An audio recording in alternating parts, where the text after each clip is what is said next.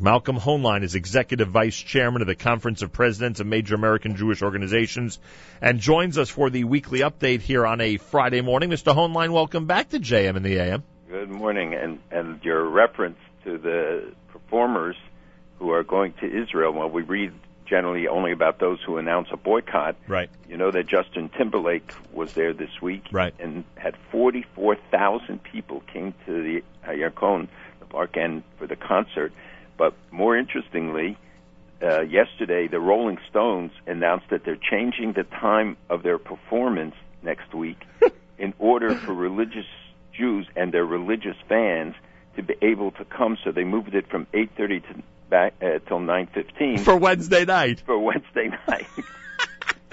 So, no comment is necessary. Unbelievable. One day of Shavuos in Israel, folks. So Wednesday night, the Rolling Stones are playing. And I knew of people that had made arrangements to actually stay in the Tel Aviv area for Shavuos Day so that they'd be able to go straight to the concert. Talk about the differences of how one spends one night to the next, huh? What the Matan Torah brings you to. I mean, up all night Tuesday night, and then with the Rolling Stones Wednesday night. But your point, of course, is that they're accommodating the fans, and they continue. And by the way, apparently it was Bob Dylan who convinced the Stones to, not convinced, who recommended to the Stones to go to Israel. But in general, just the entire topic is one that we could talk about all morning long. It's amazing how these artists go to Israel. Obviously, they have worldwide influence. You just mentioned how many people came to this week's concert. They have so many fans who take everything they say so seriously. When they do, in fact, go ahead and make a symbolic gesture or say something positive about Israel, we know it's having a very big effect. You know how we know? Because the enemy is out there destroying them afterwards. I'm sure you saw that, right? That just the fact that he hashtagged the word Israel in his tweet from the Kotel was a big deal among the Arab nations. But if you saw that in 1 hour, when he posted the picture, I actually had some involvement in. He went right from the airport in the middle of the night to the Kotel. This is Justin Timberlake, and he had 300,000 likes in an hour or two. He and his wife, who's an actress, have 50 million people following them on Facebook and their other internet. And he put that picture out himself, standing at the Kotel. He got negative response, which is why people should respond positively. Right. Whether you listen to his music or not, you should show him support and express appreciation.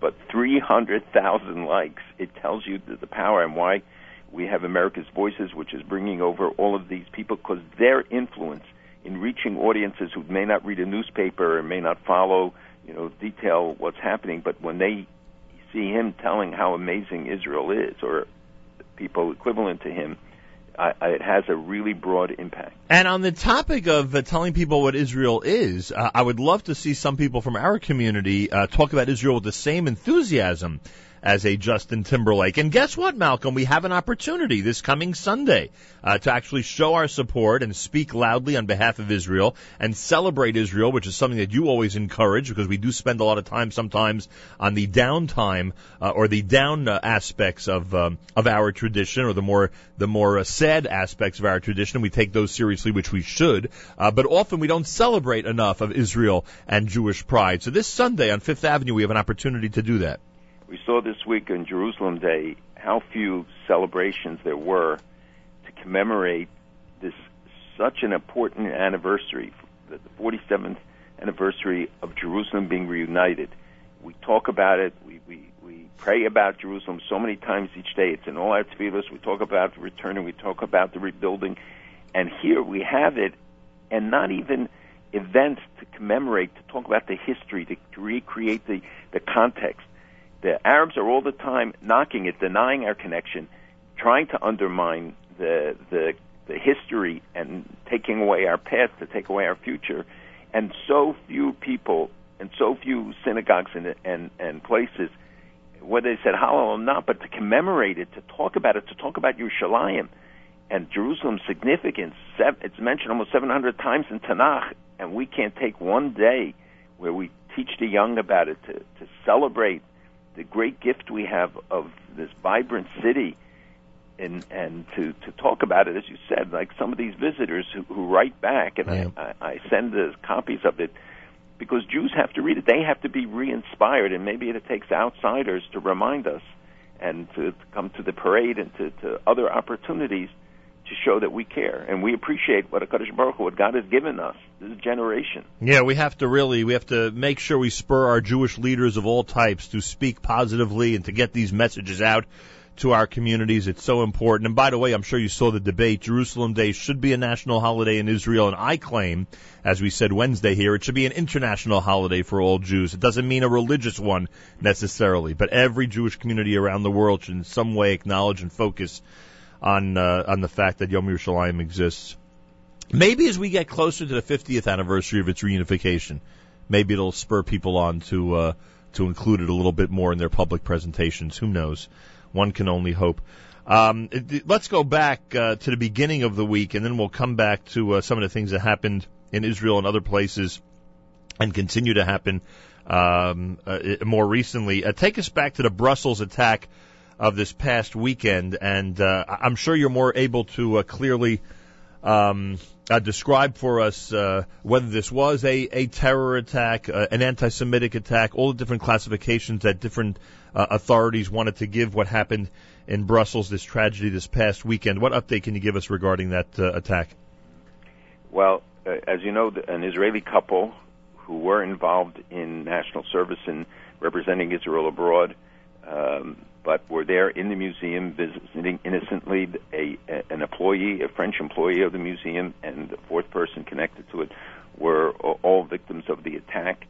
They have not apprehended the person responsible, so we're not going to know fully what the motivation, but from all the evidence points that this was carried out coolly, efficiently, walked in, shot, and left. Now, some people say maybe he was targeting those people. We have no indication that that is the case, and it comes within the broader context of events there, the election that was held shortly thereafter, the parliamentary elections, which have aroused a lot of passions in Europe, around Europe, and we'll talk about those results, because I believe that they all interrelate, that there is a climate that's being created. Again, we can't attribute the particular event, but the same day, 2 Jews leaving a shul, a synagogue in Paris, right, get attacked, beaten up. One of the latest in a long series of such incidents, each one of which can be, minimized or not considered as a cataclysmic event. But you have to look at the totality of what's happening, and the tsunami of the election results, where in France in particular you have the Le Pen party pulling the largest numbers of votes and getting 25%, will have real impact on the domestic politics of France. Aside from what will happen in the European Parliament, and might as well take a second just to review that, because we're talking now about the whole climate that is being created, and I think you will see new attacks on the issue of Brit Milah, circumcision, on Shechita, ritual slaughter. But even a violent attack like that of last weekend, you would say, is part of the whole atmosphere? Yes, I do say it. Wow. And I'm saying to you that there are, look, we had Halimi, we had the attacks in Toulouse, you had the attacks there, you had the attack in Germany, you've had attacks in Great Britain. We've seen these physical manifestations, not talking just about hate speech, right, but you have constant incitement, you have the Quinnell, the pseudo-Nazi salute that Lucienne, the comedian, so-called comedian, introduced, and then it being displayed at sports games and in different public venues. All of these things are part of the whole. And right, but in this case, we just don't know, right? The suspect's still at large, right? So we just right, and we don't know what the particular motivation was, but clearly it's something. It appears at least to be right, the venue, etc. Right, an attack. There was nothing directed at those 2 individuals said to them that would indicate that it was directed to them. But we had Golden Dawn in Greece winning 3 seats, and it is an extremist party called neo-Nazi, and they have a symbol which is sort of reconstructed swastika. You have the NPD in Germany, which is clearly neo-Nazi. They got 1 seat. In Hungary, the Jobbik party, or Jobbik, as they say, got 3 seats, and they are very extreme, sort of along the same lines as as Golden Dawn. They talked about having one of their members who called for registering Jews as a national security threat. You've told us about European equivalents to the Conference of Presidents. How are they dealing with all this? How are those that are turned to for leadership at this time dealing with what's going on, and how are they approaching the individual European governments to discuss these things? Well, there have been, in the French government, in fact, all of the governments have responded. This is not a case where the governments are indifferent. The problem is that they have to be much tougher on a lot of issues. Now, I want to be clear that some of the parties that won, and I'm not going to go through all of them now, but some of the parties that won are really anti-immigration. Some of them are Eurosceptics. Right. Some of them are not anti-Semitic. It's not their agenda. Geert Wilders' party in Netherlands isn't. He thinks of himself as pro-Israel. Right. But what it reflects is the unrest. A lot of it is motivated by the poor economic conditions, the anti-Muslim feeling, which spills over to the Jewish community, and certainly anti-Semitic movements. We should not minimize it. You have to confront it. You have to address it. You have to deal with it. Some are dealing with it by leaving, but for the bulk of the community that's remaining, the leadership in the Jewish community, whether in Brussels or in Paris and London, have been outspoken.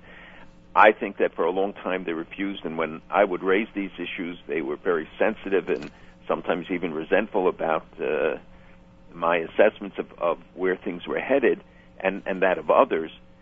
And I think that was regrettable, but they're speaking out. They have expressions of support from much of the political spectrum when these things occur. But it is a warning sign to us what's happened. And the election, you could see a change, for instance, in Israel-related issues, when 25% of the people sitting now in the parliament are affiliated with extremist parties of one kind or another.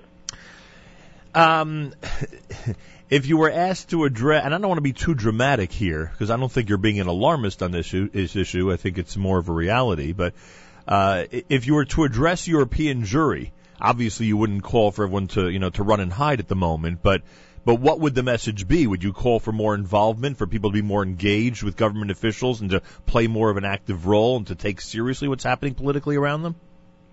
The answer is never to run and hide, to leave, not because they have to run, but because they can leave when they can. And 3,500 French Jews left last year. Right. Many others across Europe. You have Jews leaving, but you also have non-Jews leaving, which only exacerbates the demographic imbalances that have been created.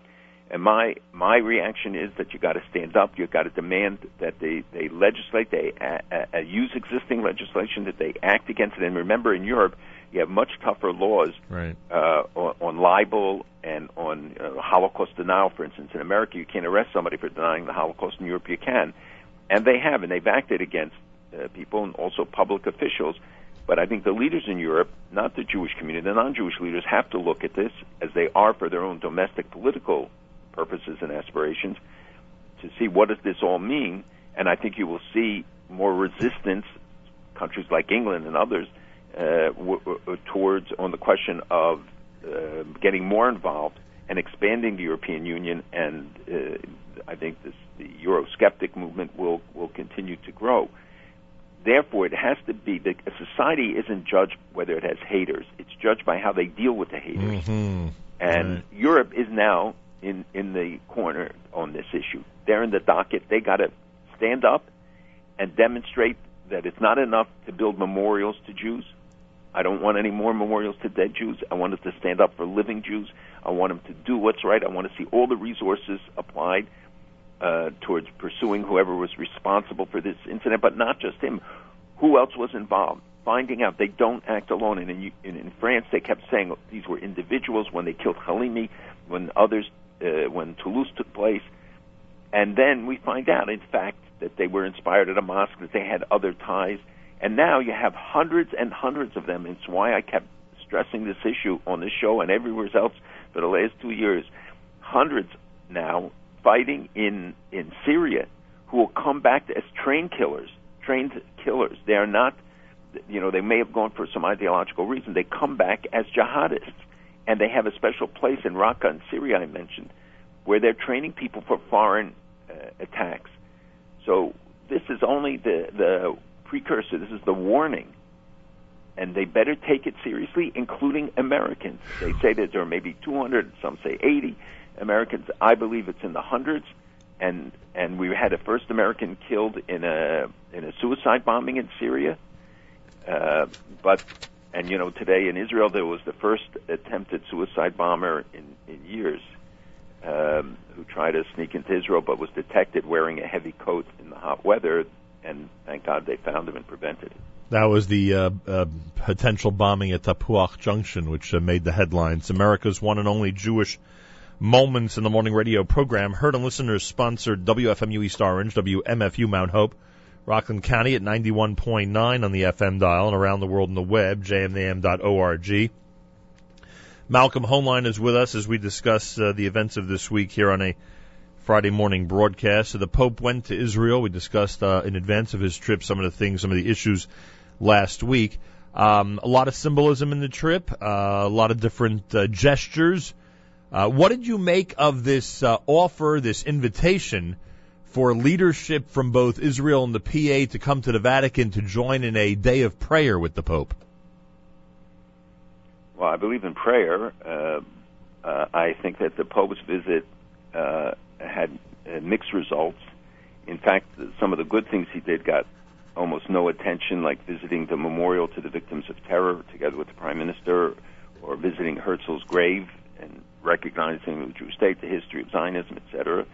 But those, and Yad Vashem, those things didn't get attention because the iconic picture of this trip was the Pope with his head against the separation barrier at a part where there is actually a wall, which is about 5% of the actual fence, and there was graffiti there that was extremely offensive, and that became the picture. And the fact that he landed in the state of Palestine, as they said, yep.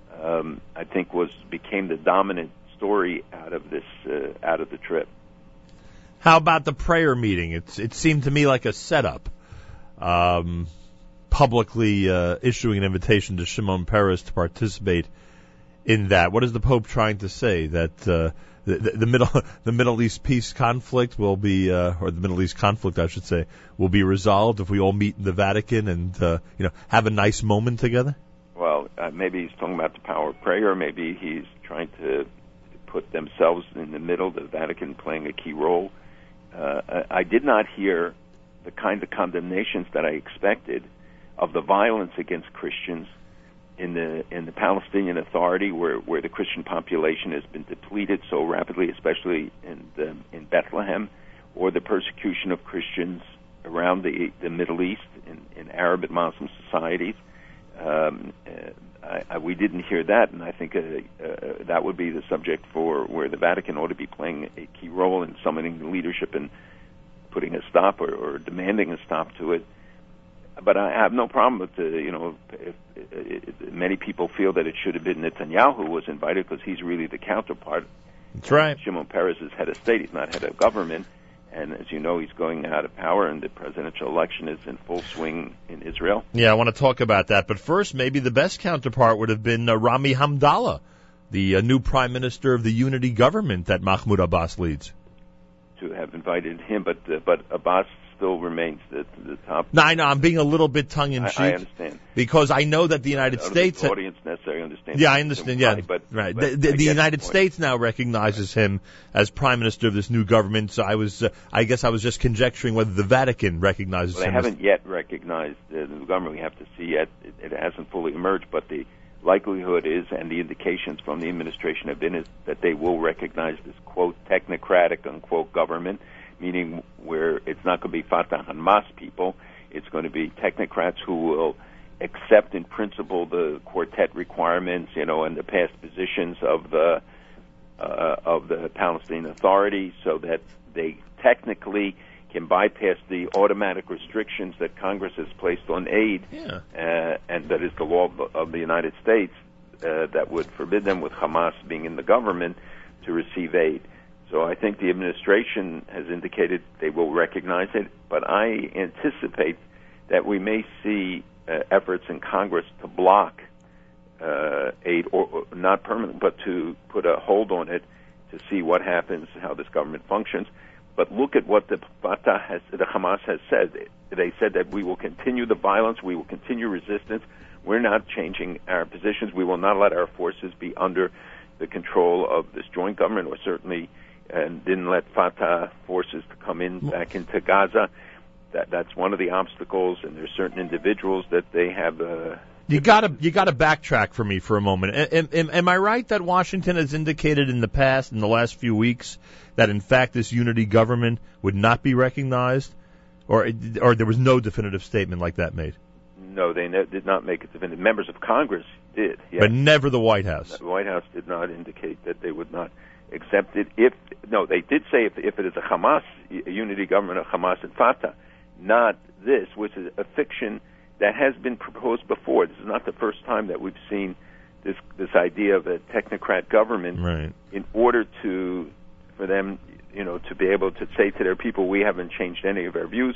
We are who we are. Now we have this government, supposed government, that will deal with the economy and other things until an election, which would be scheduled supposedly in 6 months, but I wouldn't hold my breath. So to the average guy living in Gaza, it lives on as a real unity government.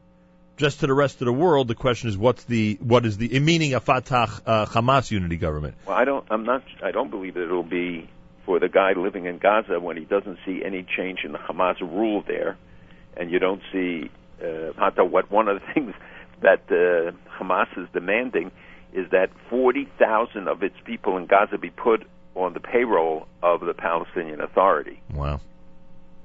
So I think that this is the Hamas is doing this because of the economic pressure, because of what Egypt has done to them, because they've lost money, the internal demands. So they shift the onus, and in the meantime, they'll prepare to run in the next election and be able to run both in the West Bank and in Gaza. Talk about buying support, huh? I mean, my gosh, how blatant can you be?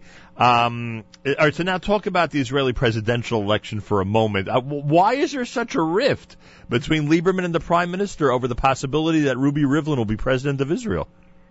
Lieberman has a long-standing gripe with him over his refusal to, when he was Speaker of the Knesset, to allow legislation that would have, one, investigated aid to non-governmental organizations, and second, about cutting off the pensions to some of the Arab members who conducted anti-Israel activities. Those were the issues. But the Prime Minister also had his differences with Rivlin and did not support him, had looked for others. There are all sorts of reports about him reaching even outside of Israel. It's not the first time, by the way, that has happened. That was the Elie Wiesel rumor? That's the rumor about Elie Wiesel. Elie Wiesel's not a citizen of Israel, as far as I know, so he probably wouldn't be eligible, but they thought they could do what they did with Stanley Fischer when he came head of the bank. But the process, people don't know, is that you need 10 members of the Knesset to be able to become a candidate. To endorse you, essentially. Right. But then the vote is only in the Knesset. So you have to win a majority. It means you have to have some political base. And look, I think a unifying person, somebody who will carry on, as the presidential mantle with some dignity and be able to use it as a unifying office for Israel, which is so rift with divisions of every kind. The president, and the polls show it, that it has the position of most respect and most trust. So when a society is so divided, having a personality that can address the differences, try to build bridges, try to heal wounds at times, is very important. And also to be an additional face to the outside world. Right. Shimon Peres certainly was. So we're going to see the election is going to be on the 10th of June, I think. Is Rivlin going to win? Well, I'm not sure it'll be in the first time that we'll see it. What will happen, you have 6 candidates. The 3 key ones are Fouad Ben Eliezer from Labor. You have Dalia Itzik, who a former speaker, and Ruby Rivlin, a former speaker to Knesset. Right now, Rivlin is certainly the front runner. He was endorsed by the Prime Minister, but it may take 2 ballots, to a second ballot, till we know who wins. And I asked someone this week why the position of President of Israel was originally created. And they said to me because Ben-Gurion needed a job for Chaim Weizmann. He had to create some type of position for him. And I said, if that's true, that definitively the State of Israel is the quintessential Jewish organization. I mean, if that's really the history of it, then I will tell you that they operate. He needed a fundraiser. So, but, the president, it's a nice house, and he has a shul on the property, by the way. I told you I got Levy there on Thanksgiving morning. I know, I'm not telling it to you, I know. But there can be a constructive thing, but I believe it will come now under very considerable review, and many people questioned the need, including the Prime Minister at one point, questioning whether they needed to have a president. But I think but there's no demand from the people because of the cost to cut it out right now, from what I can see. But people wanted to be somebody serious. They we've had too many scandals, and they want somebody who will be clean. Malcolm, it's such a good line that I predict over the weekend you're going to be using it. That if in fact it's a true story, then the State of Israel is the quintessential Jewish organization. I have a feeling you're going to be using it. And if I find out that you did, I will be approaching you. Only with attribution. I will be approaching you for royalties. Did you see any of the Prime Minister's comments Yom Yerushalayim at Merkaz Harav? Did you have a chance to see any of it? I saw some of the news reports. Unbelievable, no? I mean, he spoke with fire and brimstone about the city of Jerusalem. And the government convenes at Ammunition Hill. There's always a special session every year now that is very moving and again doesn't get much coverage. But his comments were very strong, and the very fact that he goes to Merkaz Harav, which was the site of a massacre, as you recall, sure, for sure, that it is a very poignant and significant. Are the annexation bills basically dead in the Knesset at this point? I would say I don't think there would be a majority for it. I don't think the Prime Minister wants it. I think in terms of the international setting right now and the timing, I don't think that they will go anywhere. Are the Prime Minister and Naftali Bennett basically getting along at this point, or not? Like, is there any heated battles between the two of them, or they're essentially at least publicly getting along?